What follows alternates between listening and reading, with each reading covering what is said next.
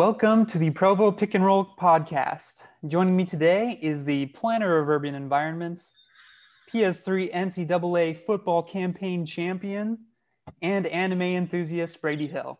How are you doing, Brady? I'm doing pretty good. I actually have been wondering if you are able to tell me which NBA announcer recently retired from TNT. If you know what that guy's Marv Albert. Marv Albert. Mm-hmm. So does that mean all of them are gone? Like, is this a new wave? Because he has some pseudonyms for like other. He was just getting too busy, so he just wanted to take a little bit more time off. So now he's just going to be Kevin Harlan and Mike Breen. Okay, just his other personalities will just still his exist. other pseudonyms. Okay. Yep. All right. Yeah. And if you notice, like Mike Breen actually did like a touching piece for him during one of the games. So that's impressive. You can do a touching piece for yourself. Like, yeah, I know. Wow. Like, man, it's a whole new level of mind games. But yeah. For those of you who haven't been following the podcast previously, on another episode, we had commented on how Kevin Harlan, Mike Breen, and Marv Albert all sound like they're the same person. And we're pretty convinced that they are the same person. Like, they have like their own like go-to phrases, and they try to sound a little different. But their voices are identical. They're basically the same. They're the same person doing the same thing, and they're just disguised in different ways so they can make more money, so they can like be on ESPN and on TNT. Mm-hmm. Yeah. So, yeah. He's a smart man. Kevin, Mike, Marv. I think it's like 3 like farewell. Yeah. 3 retirements. Yeah. That's nice. Yeah. Okay. It'll be interesting. It'll be interesting when Kevin Harlan and Mike Breen both have to retire at the same time. Yeah. Like just coincidentally. It'll be even more if he like passes away unexpectedly, and it's like like wow, they both passed away the exact same day. Wow. It's fishy. Yeah, for sure. Anyways, yeah. Well, yep. With that, also, I just wanted to point it out, Brady. I am so honored that you have trusted me enough to open this segment. That was a big honor for me. Can't tell you how, the feeling that I have right now. It's great. I'm on top of the world. Yeah, that's good. That's good. Anyways, for you. Thanks. I appreciate it. Anyways, moving on to our segment today. The NBA Finals wrapped up this week, so we definitely wanted to spend some time discussing what happened there. And then also in this segment, we're reminiscing to the NBA greatness and times of old. And something that was brought to the forefront of our minds were the great NBA nicknames that have been thrown around throughout the ages. So we wanted to do our top 5 lists of those. But first, let's discuss the NBA Finals. So Brady, what were your thoughts on how the NBA Finals between the Bucks and the Suns played out? It went 6 games. Suns won the first 2, but then Bucks swept the last 4. So yeah, what were your thoughts? Yeah, it was an interesting series to watch. It was really fun. It was a really good finals. I feel like aesthetically and as far as some of the games coming down to the end, like Game 5 was exceptional from a watching experience, especially the last like 6 minutes of that game. It was back and forth, and the Suns come back and they're 3 points down with the ball, and then they have the turnover where that great steal by Drew Holiday, and then the and one alley-oop to Giannis to kind of put the game away. Like that was fun to watch in that Game 5. Well, and then the Game 4 with Giannis's block on DeAndre on the alley-oop. Was amazing. That was crazy because not only was that an extremely athletic play for him to be able to pull that off, he had to get the timing perfect on that because he was guarding Devin Booker when he threw the lob, and then was able to time his jump perfectly as he was turning around the opposite direction to jump and reach DeAndre Ayton at the top of his jump. Yeah, man. And block that shot. I feel like they that play got some love like after the game, but I feel like the broadcast team and like ESPN missed really understand what happened because they Yeah, didn't they just like kind do of any glossed over it. replays or do anything like during timeouts. And I saw that play immediately, and I was like, "Wow, that was amazing! Like that was the best Crazy. block in a long time since probably last year since Bam's block. Who did he block? He stuffed someone really, Jason really Tatum. hard. Yeah, that was an awesome block Jason too. Tatum. And that was in an overtime game in the Eastern Conference Finals, and a very pivotal moment, and which helped push the Heat to going to the NBA Finals. So, yeah, big time block as well. There has been talk about, is that now the best block in the NBA Finals, and they're comparing it to LeBron's block in the 2016 Finals. And I would agree. I would say it's not, because the timing of LeBron's block, because that like sealed the NBA Finals victory for the championship for the Cavaliers. But as far as like athletic ability and like amazingness of the play itself, if we're looking at the play itself, I think Giannis's block is more impressive. Oh, that's true. It's more impressive, but it's not better giving all. Yeah. Like it's not a better the moment. Weight of it's the not circumstance. a better moment, right? Yeah. It's not a more memorable moment, but it is more impressive if you want to. Yeah. If you want to just have that argument. No, that's definitely true. Yeah. But yeah, so yeah, the finals was really good. I really enjoy watching this NBA Finals. Yeah. What did you think? Yeah, I really enjoyed watching this NBA Finals because I feel like this playoffs run for the Milwaukee Bucks was just such a great story of overcoming adversity, because throughout their whole run, they really faced a lot of tough challenges. Starting off with the first round, they had to face off against the Miami Heat, which, if you remember to last year, was the team that overthrew them and upset them, that prevented them from even going to the Eastern Conference Finals. So that must have been a hard thing for the players mentally to face that team again. And a lot of people probably don't remember this, but in game one of the Heat Bucks series this year, that game actually went to overtime. So if the Heat won that first game in overtime, it might have been a way different series. And then the Bucks faced off against the Nets in the second round, and they went down 2-0 in that series, and they lost game 2 by 39 points. Yep. So that was impressive that they were able to come back from that series as well. Granted, they had some help with the injury from Kyrie Irving, but still. And then also losing game 7. Also almost losing game 7. If it weren't for Kevin Durant's feet being so big and stepping on the three-point line, and with that shot that could have won the game for the Nets, we wouldn't have seen the Bucks for the rest of the playoffs. So that was also amazing. Yeah, there was some people I saw on social media that were trying to like kind of poo-poo the Bucks championship and saying like, you have to think about how, like, what does a championship really mean when you consider if Kevin Durant's toe had been like a couple inches behind the line, they would have won that series and the Bucks never would have won. And so when you're analyzing the Bucks championship, you need to like have some perspective. And usually I'm all for like perspective and like nuance and discussion and all that, but that's a garbage take in my opinion, because sports, you lose, you win, you win. As a Texas fan, they should have beat Alabama in the 2009 national championship game, but Colt McCoy got hurt in the first quarter, and they didn't win. And so, but I can never say that Texas is the national champion because they're not. They didn't win. It didn't happen. Sorry, like that's how things go. If his toe had been behind the line, then the Nets would have won. But guess what? It wasn't. And if Kawhi's crazy buzzer beater shot against the 76ers a couple of years ago hadn't gone down, maybe the 76ers would have won that year. But it did go down, so it doesn't matter. Like that kind of nuance. That's what sports is for, is to declare a winner amongst little itty bitty things that make up the entirety of a game. And legacies are defined that way.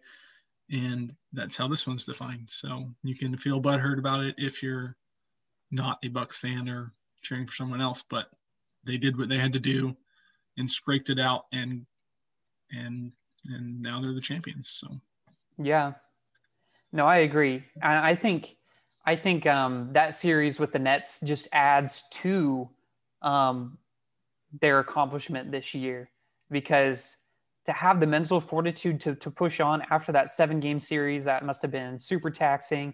And then to turn around and play the Hawks, which were actually like a pretty decent team this year. They're at least really hot at the end, like they're playing their best.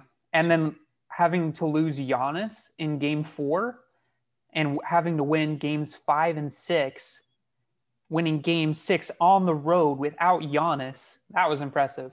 Yeah. So that just adds to how much adversity they had to overcome. And then it was so great to see Giannis at the end of that that game, how emotional he was, because this has obviously been something that he's been working for a long time.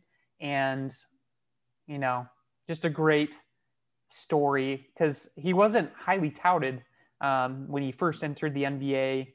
He actually won the Most Improved Player award, I think after his second year in the NBA. So he wasn't always the all-star that we've come to recognize him to be. And so just to see him get to where he is now is a cool, and I'm sure a very rewarding experience for Milwaukee fans. Yep. And it's cool that he's stuck with his franchise. Yep. You know, he's shown that that's possible in the NBA now. You don't have to switch around and form a super team with someone to win. You can actually stick with the franchise you've been drafted with and have success there. Yep. And I know we've talked about that before, but that one championship for the Bucks with him staying will mean more than probably most of LeBron's championships with these other, like they will always love Giannis forever. Even if that's the only thing he ever wins, if he like breaks his leg and is never the same again, like he will always be legendary to Milwaukee in the same way that Dallas loves Dirk Nowitzki and always will, just for that one championship run and sticking it out. Like that's really meaningful to a place and a player like that. So that was cool to see. A question for you, I guess, is like we mentioned before, the Suns were up 2-0 in this finals, and then that was it. They got swept after that. Did you see any particular changes? What flipped in this series for you? Yeah, I think what it comes down for me is the performance of Chris Paul. And I mean, obviously a very important player for the Suns offense and their success overall. He just did not look like himself, especially those last 4 games. And the Suns franchise and Chris Paul himself claimed that he wasn't affected by his hand injury that he was suffering from starting from the Western Conference Finals. But I think it definitely played a factor, because you could see he just doesn't seem as comfortable handling the ball, especially with the full court pressure that he was receiving from PG Tucker and Drew Holiday. I think that really bothered him. And then he also just mishandled the ball quite a few times. Like there was times where he was trying to cross over, go behind his back, and he wasn't able to do it because I just think his hands weren't responding as well as they normally would. Yeah, because Chris Paul doesn't like turn the ball over normally very often. He's pretty smart, very efficient, one of the best assist to turnover ratios in the league. So I think that was the biggest thing, because I mean, looking at the other players, DeAndre Ayton played pretty solid. He was a little bit timid, I will say, especially in the last game. He missed a lot of easy shots that he would normally make, but he still played his role. He guarded Giannis pretty well. They really suffered when he wasn't on the court. That's another thing that I'll add real quick is I feel like the one coaching mistake that was made throughout the finals, which Monty Williams kind of fixed at the end, was going to the small lineup when they took out DeAndre Ayton, because once they took out DeAndre Ayton, the Suns plus minus went terrible. Like the Bucks just dominated with their size. No one else could guard Giannis. They would try to put Jay Crowder on him, who's able to like kind of keep him from driving, but he could not stop him on the boards. Yeah. So that was a big mistake for me. In game 6, they did put in Frank Kaminsky, which he was good. Like he played his role and he provided that size in there that they needed. So I think they should have done that earlier in the series. But anyways, but I did just want to point out the outstanding playoff performance that we saw from Devin Booker. He was phenomenal throughout all the games, except for perhaps the last game. He wasn't quite as good, but having a couple 40-point games in, I think, games 3 and 4, and he was unstoppable. Yeah. Like they were throwing PG Tucker Andrew Holiday, some of the best defenders that we have in the league at him. And he was just owning them. Yeah. He hit wasn't some even pretty being fazed. impressive, like mid-range. And he was so fun to watch because he scores from all levels. He was at the rim, a lot of his mid-range game. And then if he was getting hot, he had a lot of three-pointers as well. He was very entertaining to watch. And he was very efficient. And hit a lot of big shots when the Suns needed him to do so. So, and he's really young. More to see from him in the future, with just a little bit of help from the surrounding cast. Yeah, and it's pretty impressive considering that this was also his first playoffs, not just his first finals, but this was his first playoffs in general. And seeing the level of performance that he was able to sustain, because the playoffs, if you make it to the finals, it's a long road. So it's hard to keep that high level of performance throughout those, 20 to 30 games that you end up playing on the road to the NBA Finals. So yeah, I just wanted to point that out. But I don't want to take away from what the Bucks were able to accomplish. They still played phenomenal. I think, going back to what we were talking about in our last episode, how the Bucks offense was sometimes stagnant. I think that it looked so much better, especially like the last 4 games of the series. I think they figured out how to move the ball around a lot more and get other players involved instead of just doing ISO ball with Chris Middleton, Drew Holiday, and Giannis.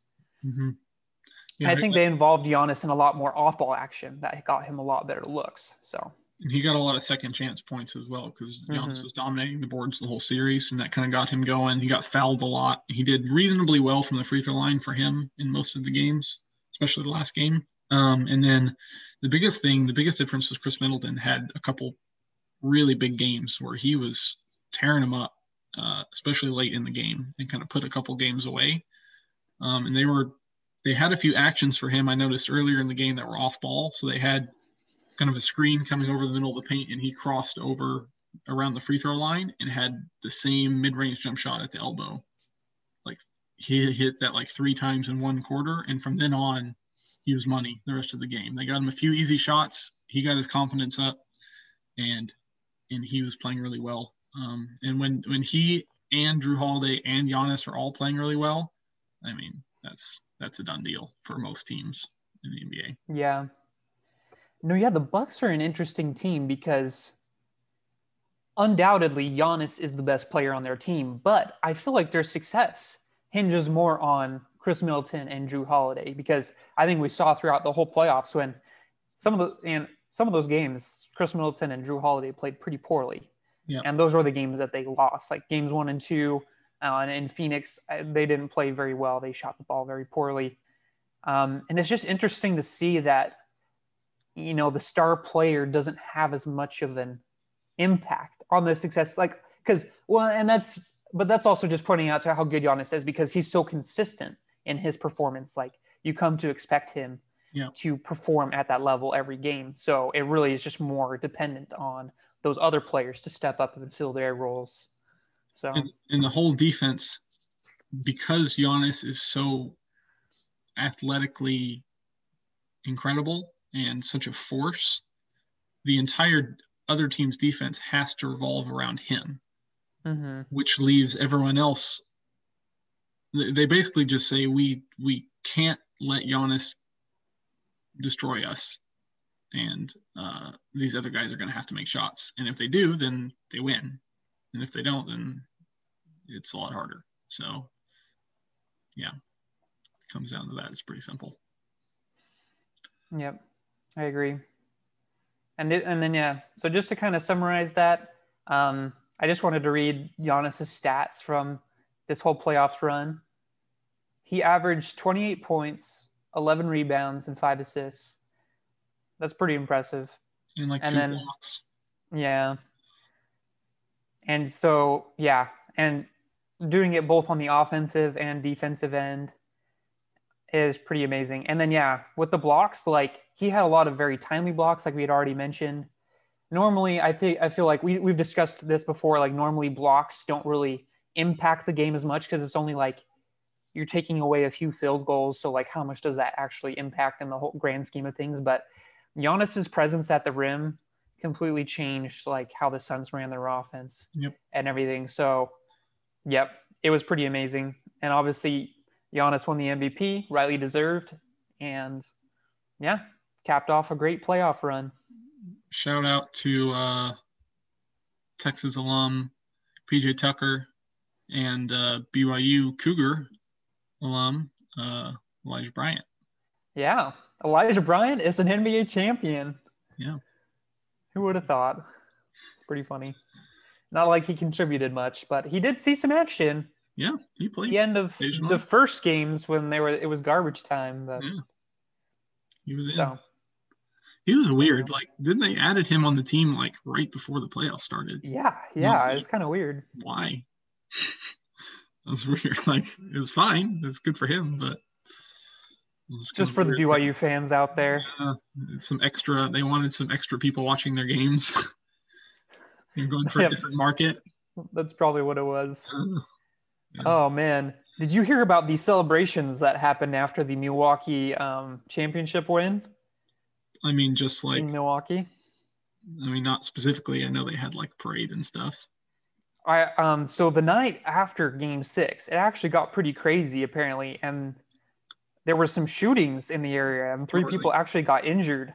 So, yeah, I mean, I loved seeing the Milwaukee fans because I feel like they brought back like the crowd environment, you know, from this last year where we haven't had that very much with the COVID pandemic and everything. And, you know, they were crazy. So many people camped out in the Deer District outside of the arena. That was awesome. But I think they got a little crazy. So, but thankfully, yeah, they were injured. So I think everyone's going to be able to make full recovery. But yeah, pretty crazy. Wisconsin is known for their ability to knock back some beers. I imagine that is what the root cause of all that was. Yeah, I imagine the atmosphere was probably like 15% alcohol or something. Just breathing in the air. Yeah. It's just like just getting drunk by association. Like yep, exactly.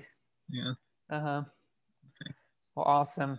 Well, is there anything else you wanted to touch on with the NBA Finals / playoffs? Nope. We need to get to our, I think, more interesting and better discussion.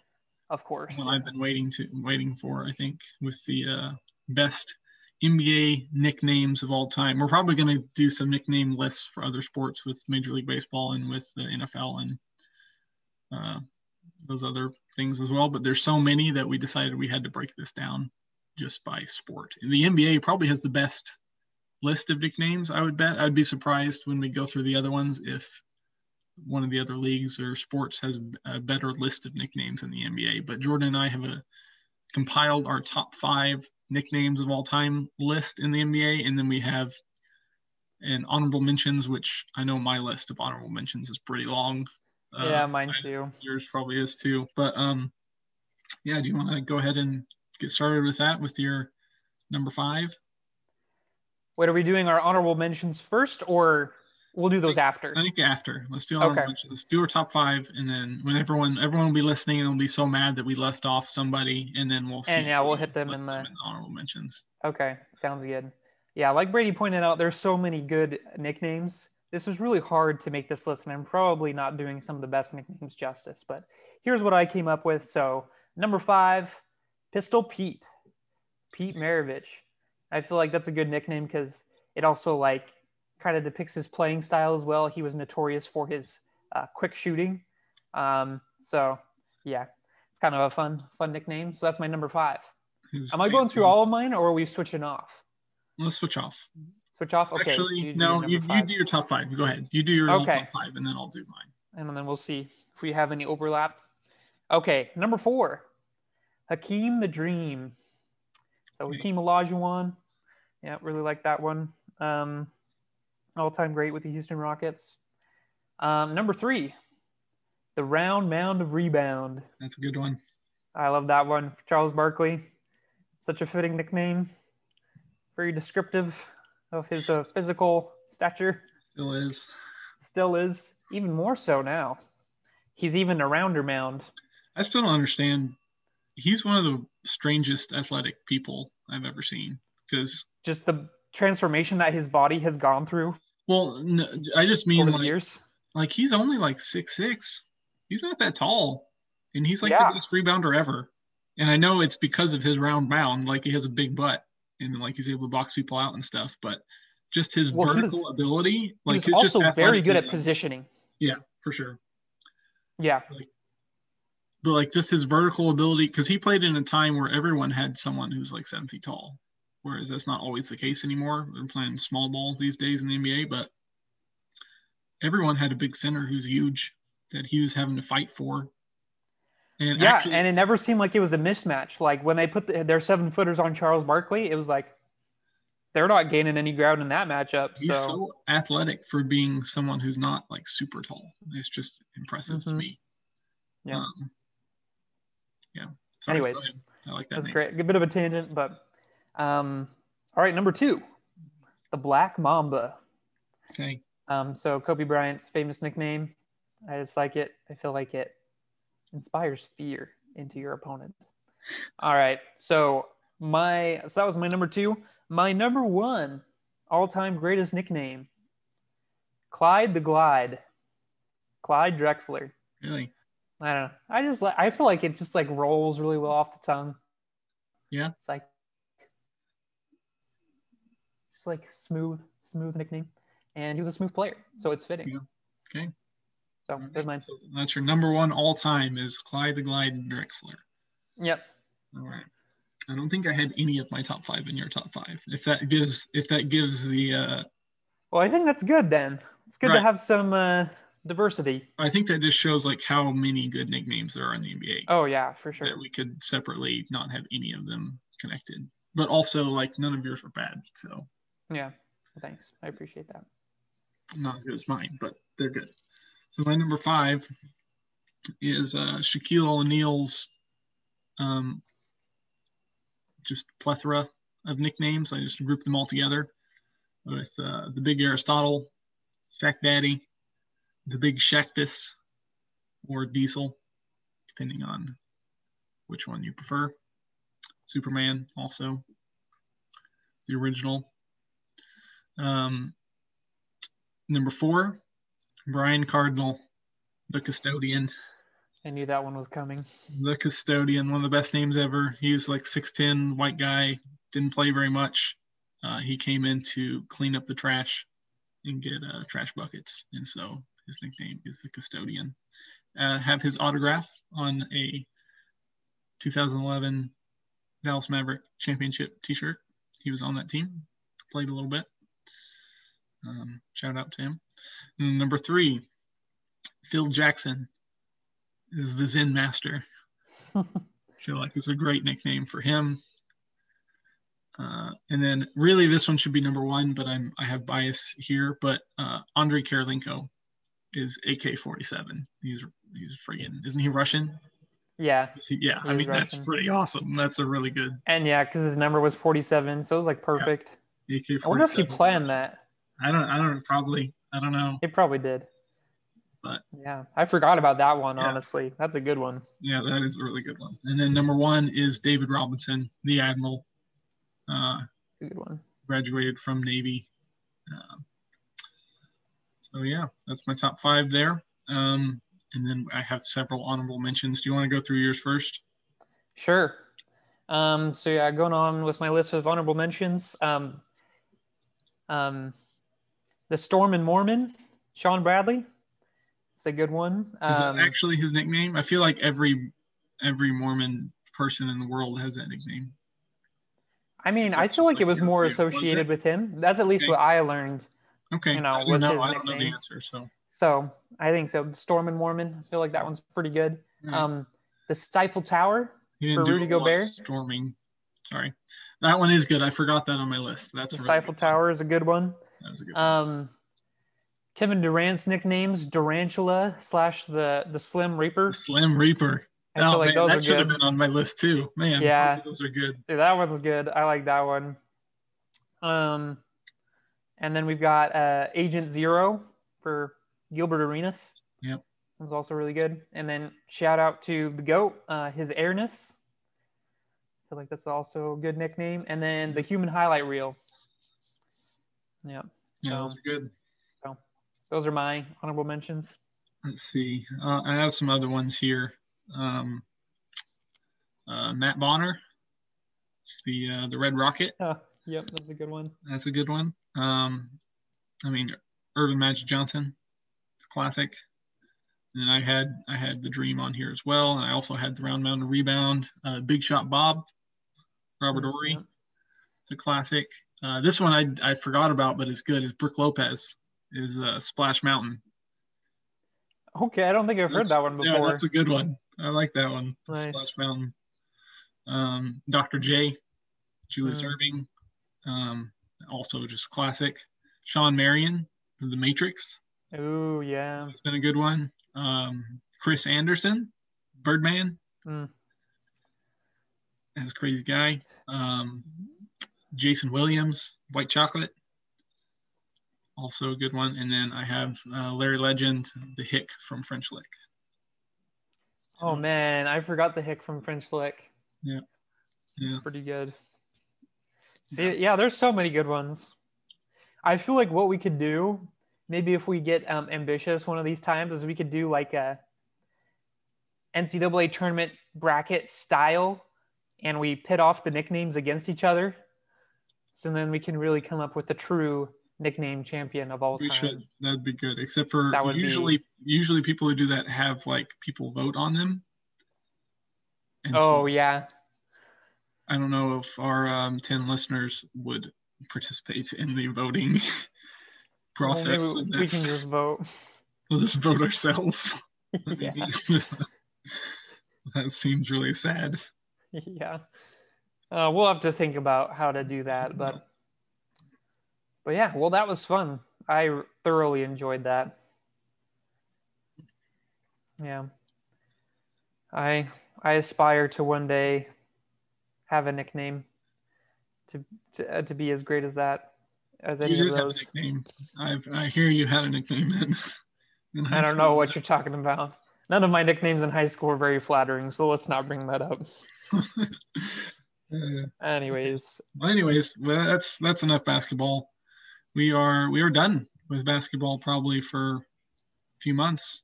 I said no. I guess there's the Olympics. There's a draft. There's a draft, and there's the Olympics.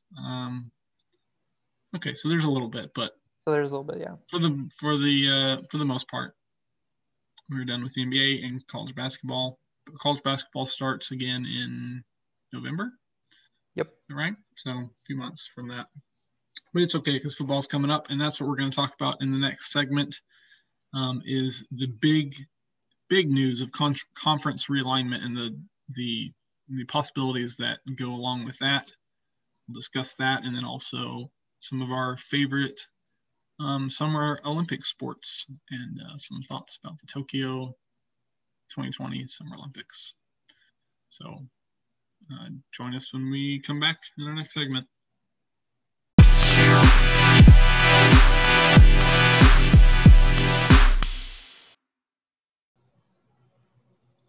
And welcome back to the Provo Pick and Roll podcast. This segment, we are going to talk about first college football conference realignment possibilities, and then we're going to jump into a little bit of the Summer Olympics, which is just starting now in Tokyo. But first, with the conference realignment, major news has dropped in the last few days, saying that the University of Texas and the University of Oklahoma have been in discussions with the Southeastern Conference, the SEC, about moving to join the SEC and be the 15th and 16th members of that conference. And they have been in discussions reportedly for over 6 months. Some people say to a year. So this is not something that's just started. They're just beginning talks. They've had talks behind closed doors for a long time. And this could be something, an announcement could be made within the next week of the SEC in Oklahoma officially joining the SEC. Now, the question still remains of when.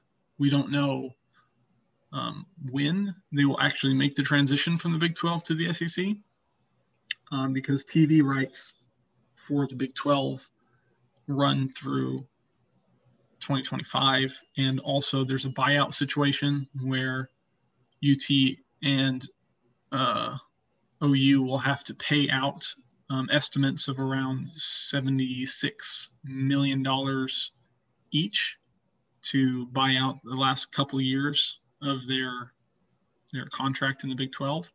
But I'm sure lawyers with those two schools in the Big 12 will be going at it to see what they can get away with and what would be best for each party.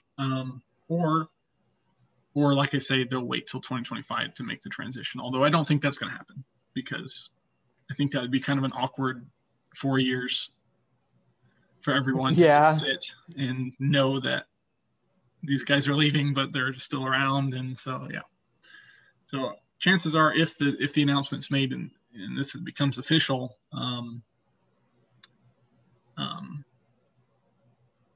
that it will happen sooner than later.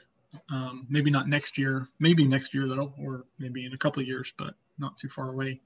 And so this is ground shaking, earth shaking announcement for the Big 12, for UT and OU and Texas A&M and the SEC, but also for college football in general. So we're going to kind of dive into that. I guess from an outside perspective, Jordan, as you're not really a particular fan of any of these teams, how do you see this as far as why UT or OU would do this? Like, what are your thoughts as an outside perspective about this situation? Yeah, I don't know. It is interesting because, I mean, obviously the SEC is like the most respected conference, I would say, in all of college football. Like, they get the most hype. And they're pretty much the only conference that has a chance to get 2 teams into the 4-team playoff with these last few years. So I can see why they would want to be in the better conference. But I mean, I don't know. It's kind of weird because, the other side of that too is like, I mean, they have to get through all those teams like Georgia and Alabama and Florida to win their conference championship. However, like if they can make the argument, especially if we switch to the 12-team playoff system, like we talked about in the last episode, they can make the argument that, even if they end up being a 2 or 3 loss teams, if those 2 or 3 losses are to those high caliber teams like that, then they, I guess, have more of an argument to make it into the college football playoffs. So I don't know. It is kind of just interesting. I don't know what I feel about it yet. I don't know if I've really had enough time to really mull it over and consider what would happen. It would definitely change the whole landscape of college football as we know it. So, well, I have done quite a bit of mulling this over as a Longhorn fan for this situation. And really, the main thing it comes down to is money, because I've heard estimates that UT and OU individually will make $40 million a year more in the SEC than in the Big 12. Because of TV ratings, or? Yeah, TV deals and just kind of the disbursement of the conference money, coming back to them. They'll make a lot more money in the SEC. So that's a no-brainer to fork out the $76 million then. Right. Yeah, so that won't even be a big deal if that's the kind of number they're looking at, because they're going to get that right back from the SEC. So they're going to make more money. They also, there's been a lot of poaching in the state of Texas from outside schools, particularly the SEC. LSU always has a foothold in Houston, and then there's been a lot of Alabama and Clemson and Ohio State recruiting flips for guys inside the state of Texas, who most of Oklahoma and Texas come from the state of Texas. They're players poaching out of the state. And a large part of that is because recruits want to go to the SEC, because they see the SEC as the best path to the NFL, as the best conference, and they want to play in that environment, and they're losing those recruits. You can looking at A&M, since A&M has left, A&M's in a much better position as a program than they were in the Big 12. And if you look at the rest of the Big 12, if you take away Texas and Oklahoma, none of those schools really do anything. As far as money, as far as power, as far as recognition, Texas and OU have been keeping all of those schools afloat nationally for the last decade. So I understand why this move is being made, and if they organize the SEC in a way that I would like them to, it could be awesome as a fan, because I'm envisioning a conference 2-division system, although there's been talks of having like a pod system of having 4 different divisions essentially with 4 teams in each one. I don't know exactly how that would work, but if you split it into an East and West conference, I'm seeing a West conference of Texas, OU, Texas A&M, Arkansas, who all hate each other, which would be great. So that's 3 games a year. That would be very entertaining. And then also LSU, Missouri, an old Big 12 school, in Mississippi State, Ole Miss and Mississippi State. That's a fun West Conference. And then you go to the East and you have Florida, Georgia, Bama, Auburn. And then whoever else is in there, like South Carolina, Kentucky, Vanderbilt. Like, Yeah. Man, that sounds fun to me. It's almost like making 2 conferences. They're in the same conference, but like, yeah. Kind of their So own. you don't envision that they would like play each other like the East versus West if they did it that way, but then they would meet in the conference championship, the 2 top teams of each of those divisions. They would probably play like 1 or 2 games across division a year. So they'd play some, but most of your games would be in your division if they broke it up into 2 East and West divisions, that's what I would like to see. And the other thing I like about, I kind of mentioned earlier about how it would be the conference would have pretty much all the best rivalries in the country. The only one they wouldn't have is Michigan, Ohio State. But you have the Iron Bowl, the Red River Shootout, the Lone Star Showdown, Texas and Arkansas. Arkansas hates Texas more than any other school. So that's another rivalry game renewed. LSU, Texas could be something that starts to brew as a rivalry. And then you have the cocktail party with Georgia and Florida. I mean, man, that sounds fun to me. And also, it's just a nice reminder. I haven't really felt this way in a few years, but I love Aggie tears. Aggie tears are delicious, because A&M does not want Texas to go to the SEC. They've been happy on their own with their recruiting pitch of being like, we're the only Texas team in the SEC, and it's done them well. They've got Jimbo Fisher, and they're doing a lot better there.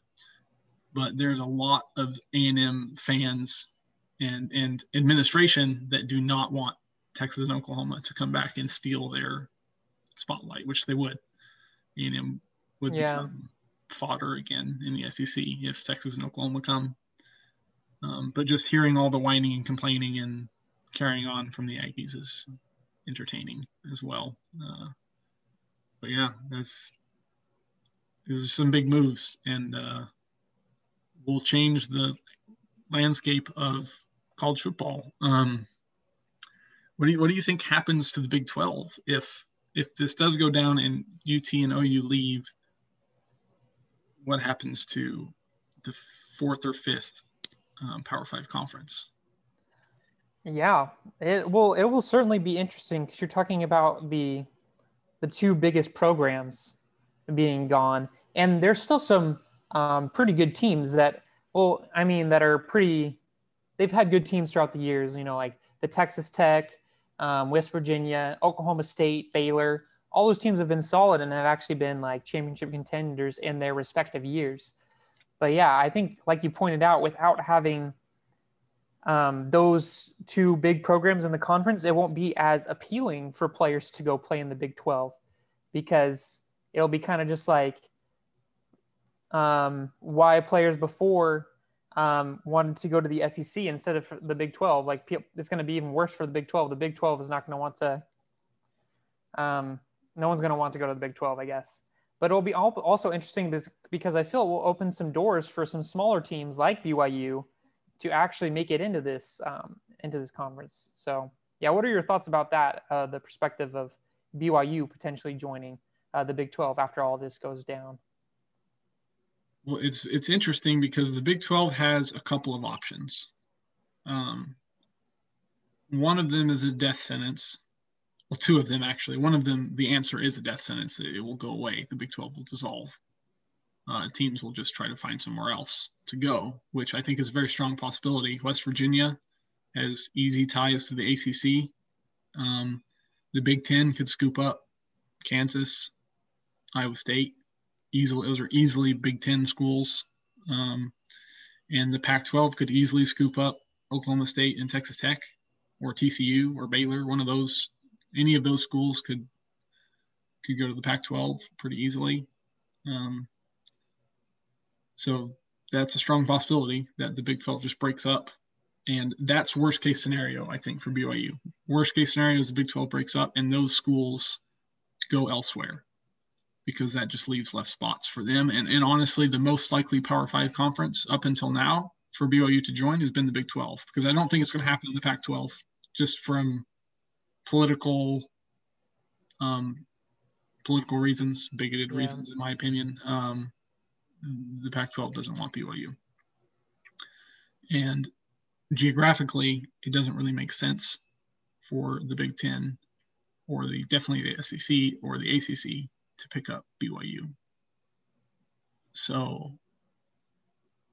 that would be worst case scenario, I think, is if it fully dissolves and the other schools find another Power 5 conference to join, and there becomes 4 16-team conferences, which I think, sadly, is the most likely option.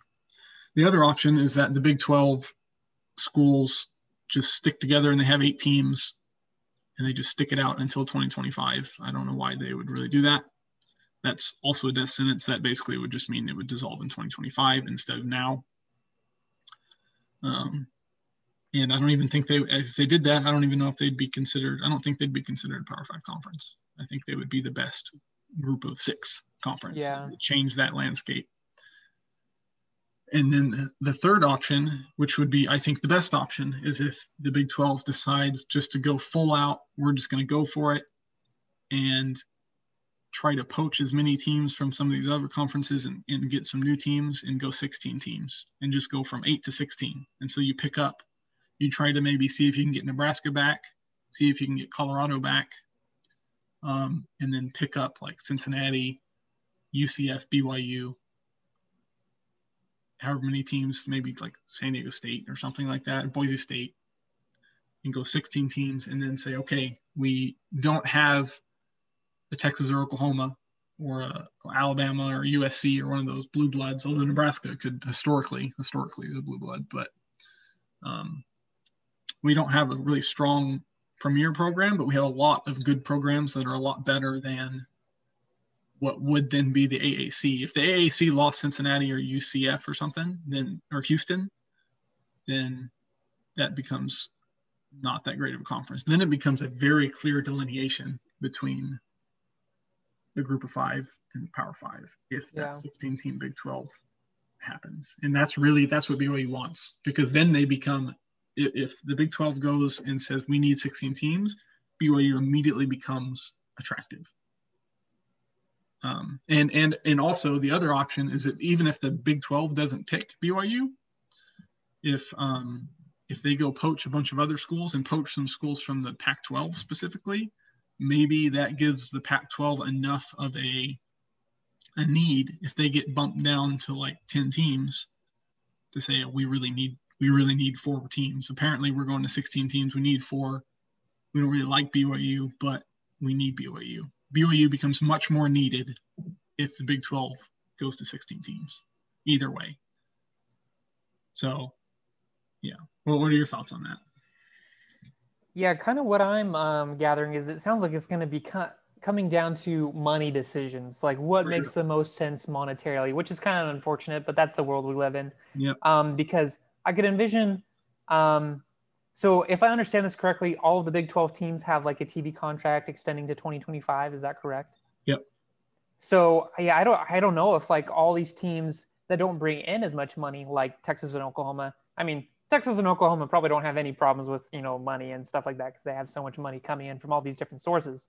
Yep. Yeah, some of the less popular schools, I don't know if they'll be able to pay out, have that buyout to go to a different conference. So maybe they'll kind of get quote unquote stuck in the Big 12. And then, yeah, like you said, maybe that will open up the door for the Big 12 because adding teams like BYU and Cincinnati would definitely increase ratings, and they're adding more contracts onto that on top of that. So it could go either way. I could see it panning out the other way as well, though, where the Big 12 decides like there's not going to be enough money making prospects down the line, so we're just going to kind of dissolve now. Yeah. Or it could go the other way to where like, all right, we need to add all these other teams, and I definitely would prefer that. I mean, that's probably just me speaking as a BYU fan because that gives them more recognition and more of an opportunity. But I think also as a fan of NCAA football, I think it'd be more intriguing to have the Power Five remain like in effect, kind of like just have the Big 12 add all these new pieces of these teams that have been, kind of contenders in the past, but haven't been able to make it to the playoffs or anything like that because they don't have a strong enough schedule. So yeah, I don't know. It'll be interesting, definitely, going forward. Yeah, I would like to see the Big 12 go to 16 and then almost make the Big 10 and the ACC and the Pac-12 go to 16. That's probably what would happen. And so that if that does happen, that's a lot of moving around. That's why we say that this move is so earth-shattering for college football. And it would also change the way that the new 12-team college football playoff format is perceived. I don't know if it still hasn't been officially voted on, the final vote for that to happen. I don't know if it will be voted on if this happens next week with UT and OU. Maybe they say we need to see what happens this year and the next year, and then we'll vote on this in a year or two. But maybe we don't, because they wouldn't need 6 automatic conference bids if the Big 12 dissolves. Yeah.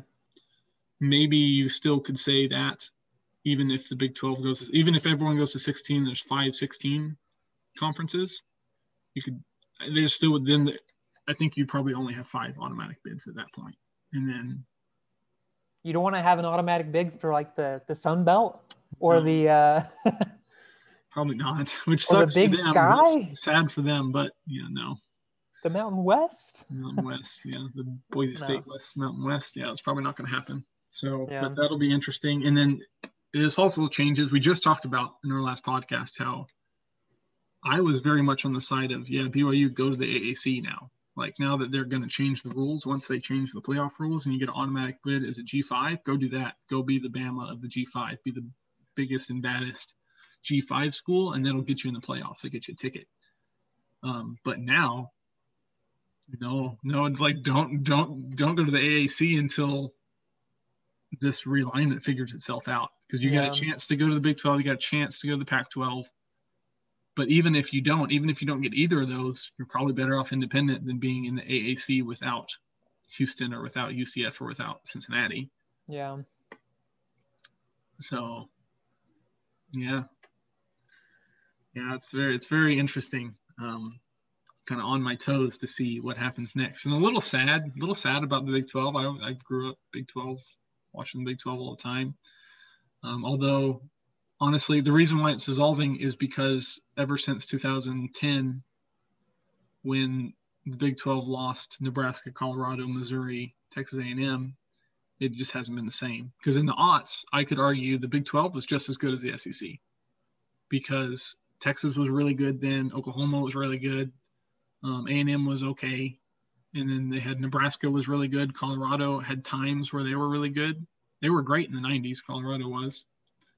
And then there was teams like Missouri, Texas Tech had really good years with Mike Leach, where the Big 12 was legit in the aughts. But once those 4 schools left, it just became Texas and Oklahoma. Mm-hmm. And Texas hasn't even been good for the past decade. So it's really not the same. And I think OU and Texas sees that writing on the wall. They see this is going downhill, and they're just going to preemptively strike and say, we're just going to go lead the charge and do this ourselves. And I think that's the right move for them. I think it'd be the right move for the SEC to take them.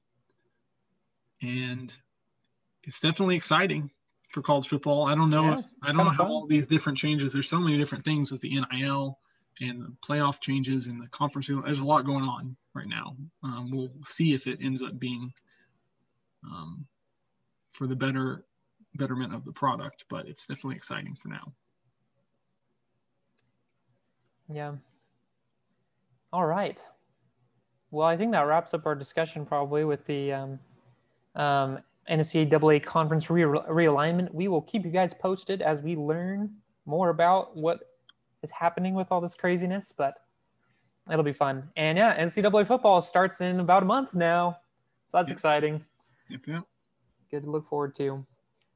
But in the sports world right now, don't have a lot going on as far as the other sports. Like you said, basketball season just ended. Football season hasn't started yet. Baseball is going, but who watches baseball? Just kidding. But we have the Olympics. You're going to watch baseball in a couple of weeks. You're going to go to a Reds game, which is not really the greatest introduction to professional baseball. We're going to go to a Reds-Pirates game, probably, which is like both those teams are pretty awful. Yeah. Yeah, we'll see how that goes. Nice. So. But yeah, we have the Olympics right now to get us through. So I guess first off, actually real briefly, I just wanted to talk about kind of like the more well-known sports. Obviously, like one thing that I'm really interested in is Olympic basketball. So I just want to take a brief moment and do like an Olympic basketball preview. And then we'll jump into some of the lesser known sports, which we always get exposed to around this time every 4 years in the Olympics. You learn about these sports that you didn't know existed. But anyways, so just real quick to do a basketball preview. So the NBA, the players for this year's team are better than some years past. Like some of the Olympics have been pretty bad with the quality of players they've actually been able to attract. A lot of the star players didn't actually go to the Olympics, but this year Kevin Durant's there, Damian Lillard is there, and then they also have got the players in the NBA Finals, Devin Booker, Chris Middleton, and Drew Holiday, which actually just joined the team. I think they're joining the team today, and they have their first game tomorrow.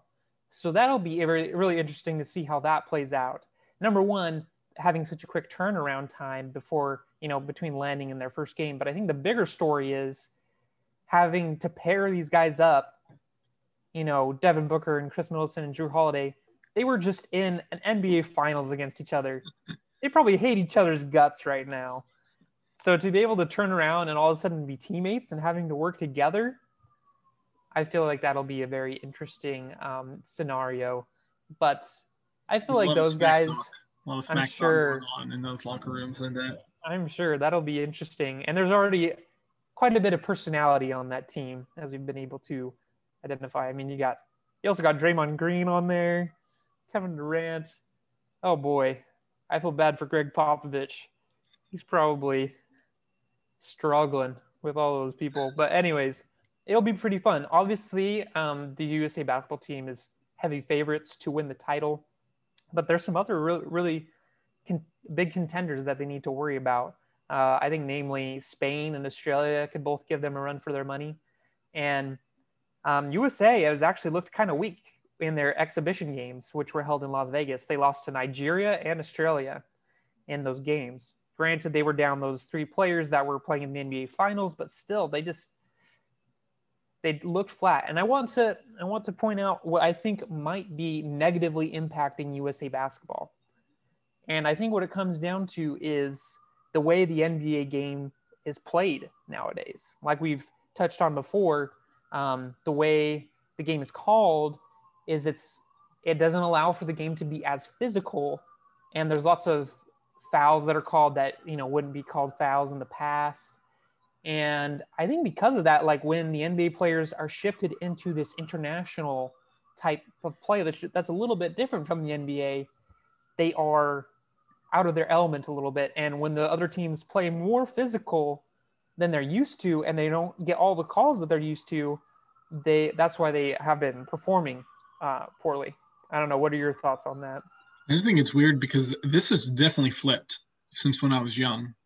When I was young, the European game was a lot like Europeans were known as being soft. Like you're European, you're Yeah. soft. Like they don't have the physical the physicality that the Americans do. So when the Americans come and play and they get all these soft rules and flopping and all that stuff, that was a disadvantage for the U.S. Where it's flipped now to where like now it's a disadvantage because the U.S. is soft because the NBA is soft, and they don't get all the calls, and it's like, man, that's disappointing. But yeah. Oh, yeah, because it's really interesting because, I mean, I don't think it's any question who has the most talent. Yeah. I think by far, the United States has the most talent. Even without like a lot of the biggest stars aren't even there, but even without that, something close. Because it's interesting to watch, like players like Joe Ingles and Patty Mills start to dominate. These all-stars. I was about to say Patty. Like I love Patty Mills as a Spur, but like how old is he now? He's still out there, like being the best. Still Australian? Out there, and he dominated that game against the United States. Yeah. So I think it's just a lot of the NBA players are just soft.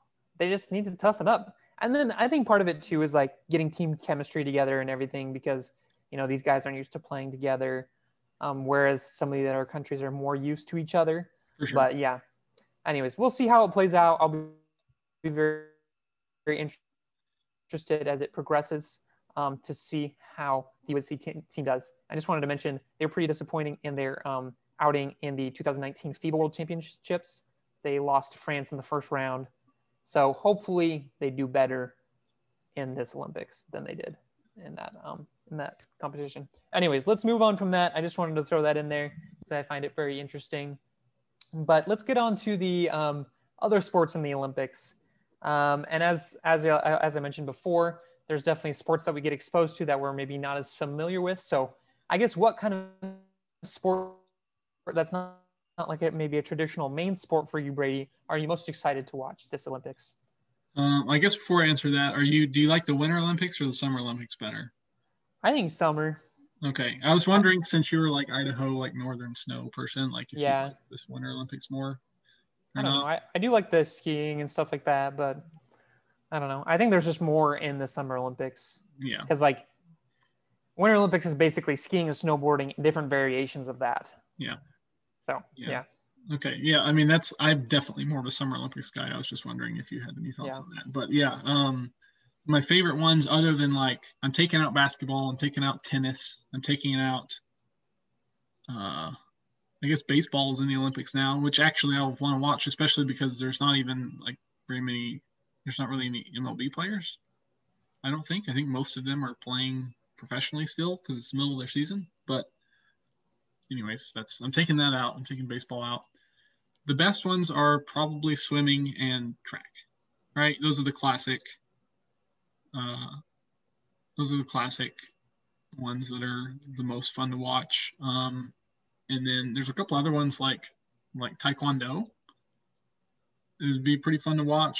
I would like fencing a lot more, except for their little swords are so skinny. I can't even tell. Can't even see them. Yeah. You can't even see them, so it's hard as a spectator sport. I like the idea of it, but it's not actually probably one of my favorites. But yeah, probably swimming and track. Probably my favorite of the Summer Olympics. It's the only time we ever give them any attention. Yep, that's true. What about you? Yeah, definitely all of those. But yeah, some sports that I'm kind of excited to watch that I don't really get to watch normally are sports like badminton and tennis. Table tennis. Sorry, table tennis. Yeah, I forgot about table tennis. Yeah, because it's so interesting because like those are things that I'm used to playing that like are so low key. And like, it's just like, you're just hitting the shuttlecock or the ping pong ball back and forth. It's pretty chill. But those guys are so intense. It's insane. Yeah. So I think those are both going to be fun to watch. And then actually a new sport, I didn't know this sport existed before, but I just kind of discovered it looking into these Olympics is a handball. Handball. I'm kind of interested to watch that. Handball. Yep. Yeah, it's kind of like as far as I understand, it's kind of like a mix of basketball and soccer. I mean, it's actually basically soccer, but with your hands. And there's a lot of just guys chucking the ball as hard as they can at other guys, which I find very entertaining. And they do like a lot of jumping and kind of contorting their bodies to do their different shots. So I think that's going to be an entertaining one to watch as well. Along with, Rugby? Rugby's fun. Rugby, yeah. I forgot about that one too. I'll definitely tune into that. I was going to mention archery as well. I actually kind of enjoy watching archery, especially having a bow myself. I like really appreciate like the level of concentration and skill that it takes. And some of their shots are like 70 meters away. So I'm like, I don't know how they do that. So I actually went to school with a girl who was in the Olympics last time. She was one of the USA archery competitors. I think she moved when we went to high school or something, but I grew up in like elementary school. She went to White House High School. So. Cool. Yeah, I don't know. I'll have to look and see if she's in it this year or not. But. Yeah. But yeah, there's a lot. There's a lot of sports that are fun. A lot of them are like the basic ones like we talked about. Like there's soccer and basketball and stuff like that. But there's a lot of cool sports in the Summer Olympics. All the people that were saying that the Summer Olympics should be canceled, I was super sad about those people because I'm already sad because I was looking forward to the Tokyo Olympics specifically because Tokyo is cool. And they didn't get to have as cool of like a opening ceremony or all that. And you don't get as much of the interaction with the place because of COVID. Mm-hmm. But the Summer Olympics is the best Olympics for sure. So excited about that. Yeah, I agree. And there were actually some new sports this year that were added to the Olympics. So that's kind of interesting. On that list of new sports is rock climbing. And they have like different variations of rock climbing, like speed climbing, different free climbs that you can do. So that's kind of interesting addition. Surfing was also added. Skateboarding as well. It was kind of traditionally more of an X Games thing. X Games, yeah. So, but yeah, now that's the Olympics. Karate, which I'm sure was influenced by Japan being the host country. That was probably that's true. Because they are traditionally very good when it comes to that sport. As you mentioned before, baseball, it's not like a new sport, but it's being reintroduced after a long time of not being in the Olympics. So also probably because of Japan. Japan loves baseball. Japan does love baseball. So that was probably an influence as well. And then also one more is 3-on-3 basketball. Oh yeah. They're adding that this year. So Who's in that for the US? For the men's team, they didn't actually get any NBA players, so they didn't actually qualify for the Olympics. So, because none of the NBA players actually were on the team. They get some of the Ice Cubes 3-on-3. I'm sure probably like the and one teams, like the Professor or something like that. I don't know. I don't know who was on the team. I didn't actually learn. But the WNBA they did put some players on their 3v3 team. And I actually did watch a bit of that game this morning. It was actually pretty entertaining because it's so fast. Like they get the rebound and they just go straight back out. So you can just watch for like 1 minute and there will be like, five or six shot attempts. I think there's a 12-second shot clock or something like that. So it's actually very fast moving. So it was like pretty entertaining. So I think that would be more fun to watch, especially if they get higher caliber players from the US and stuff like that to play. But yeah, that's kind of interesting as well. 3v3 basketball. They should have asked that. We should have went for it, Jordan. We were I know. BYU intramural 4th place team or what? I don't know what spot we got. Did we lose the semifinals? I think we were runners up. Didn't we lose in the championship? I think it was the semifinals that we lost our intramurals match. It was the championship in my mind. Okay, well, that's what the story will be for Jordan's family. And that was that dumb. Yeah, our 3v3 was self-called. So the opposite player called a charge on me. It was definitely not a charge. We were like winning by jealous. We won the game pretty much. Yeah. Because you made the shot too. Anyways, I know. No one wants to hear about that. But if you're listening, whoever that is, you know who you are. And we haven't forgotten.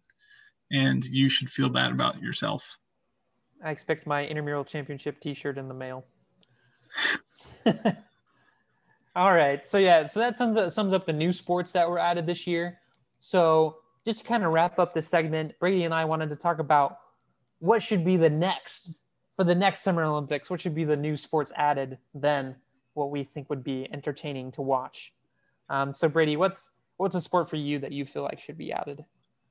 So the one that I wrote down is it's not even really a sport. It's if you remember watching the show American Gladiators from like the 80s and 90s, there's a bunch of like jacked, steroided up guys and girls like who faced off against some random people, and they were like all in like jumpsuit, spandex type clothes and whatever, and definitely like 80s and 90s style show. And they would battle each other. And one of their events was like it was like a little battlefield, kind of like if you ever seen like professional paintball, and they have like big things to hide behind and stuff, and you have to like try to, I don't remember exactly how it worked, if you were trying to hit targets on the other side or if you're trying to get the other people out directly, but you had like different like forms of like guns and stuff that you had to like run and get to, and then when you got to the gun you obviously could shoot it either at the people or at a target or whatever the game was. And yeah, it was like that. It was pretty awesome. So they should do that, except for make it Olympics. Nice. That sounds cool. Yeah. I think going along with that, like a American Ninja Warrior, like an obstacle course style competition might be cool as well. Okay. Yeah, that'd be interesting. How I would do that, but that show just kind of reminded me of that. So, but yeah, the other ones for me, one that I actually just thought of was a spike ball. I think spike ball would actually be pretty fun as an Olympic sport. I'm not watching if people play spike ball. It's fun to watch people that get like really into it. It's like having ultimate frisbee in the Olympics, where it's like, all right, y'all, like this isn't a real sport. Like, but I mean, there's a lot of sports in the Olympics that aren't quote unquote real sports. They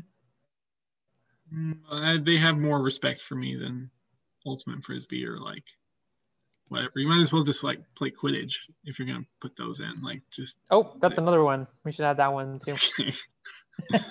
Like the World Cup. Yep.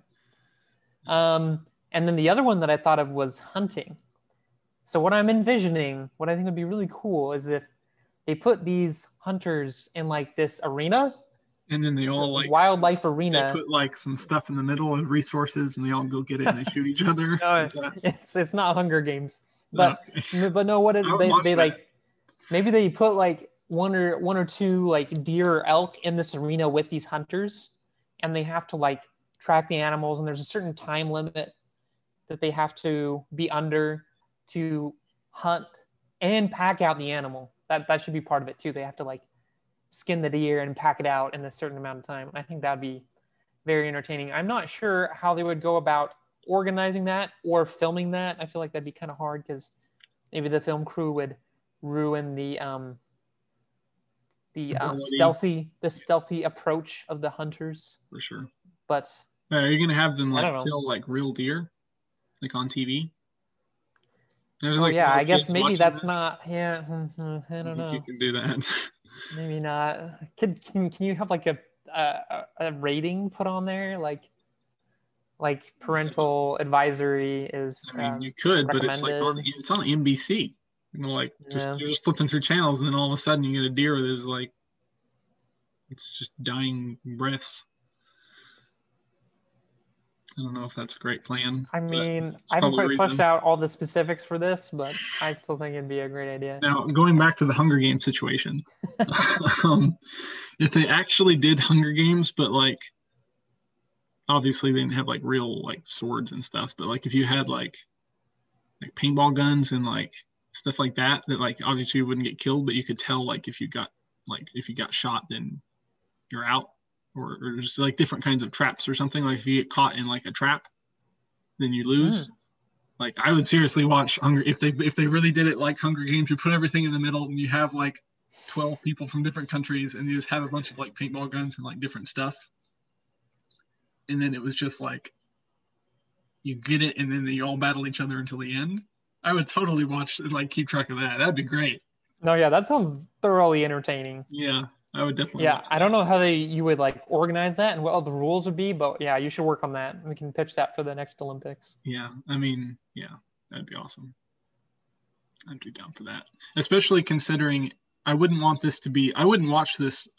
Hunger Games if it was like football, like where it's like every year, every week there's a Hunger Games. Yeah, If you did it just for the Olympics, every year there's the Hunger Games of the Olympics. I mean, that'd be pretty awesome. I agree. I would That like would to be watch awesome. that. Okay. Yeah, and I don't know how they would like film all that, but Yeah, I guess that that's would be kind of the cool. same situation as the Yeah, hunting, as the is it might be hunting. difficult to film I guess because if they could just have cameras like everywhere. yeah, I I guess. don't know. I don't I know. mean, the first little bit when like a bunch of them get shot or whatever would be both amazing and easy to film, kind of. Yeah. You have a lot going on at the same time, but like, man, that'd be good TV for like 5 minutes. Like that first 5 minutes, Yeah. that'd be awesome. No, that would be awesome. Well, I mean, I think we should be on the Olympic committee. Yeah. These brilliant ideas. I don't know if our ideas are very our PR approved, but they're good. Yeah. No, I think all of so. ours involved shooting things, shooting living creatures. I mean, it makes for good entertainment. So, yeah. Okay. Anyways, well, I think that wraps up our discussion of the Olympics. Definitely excited. Hopefully, USA steps up, and they haven't won any medals yet, but we'll see. Hopefully, they do us good. And yeah, anything else? Nope, that's it. Thanks for watching, and we'll look forward to talking to you again next time.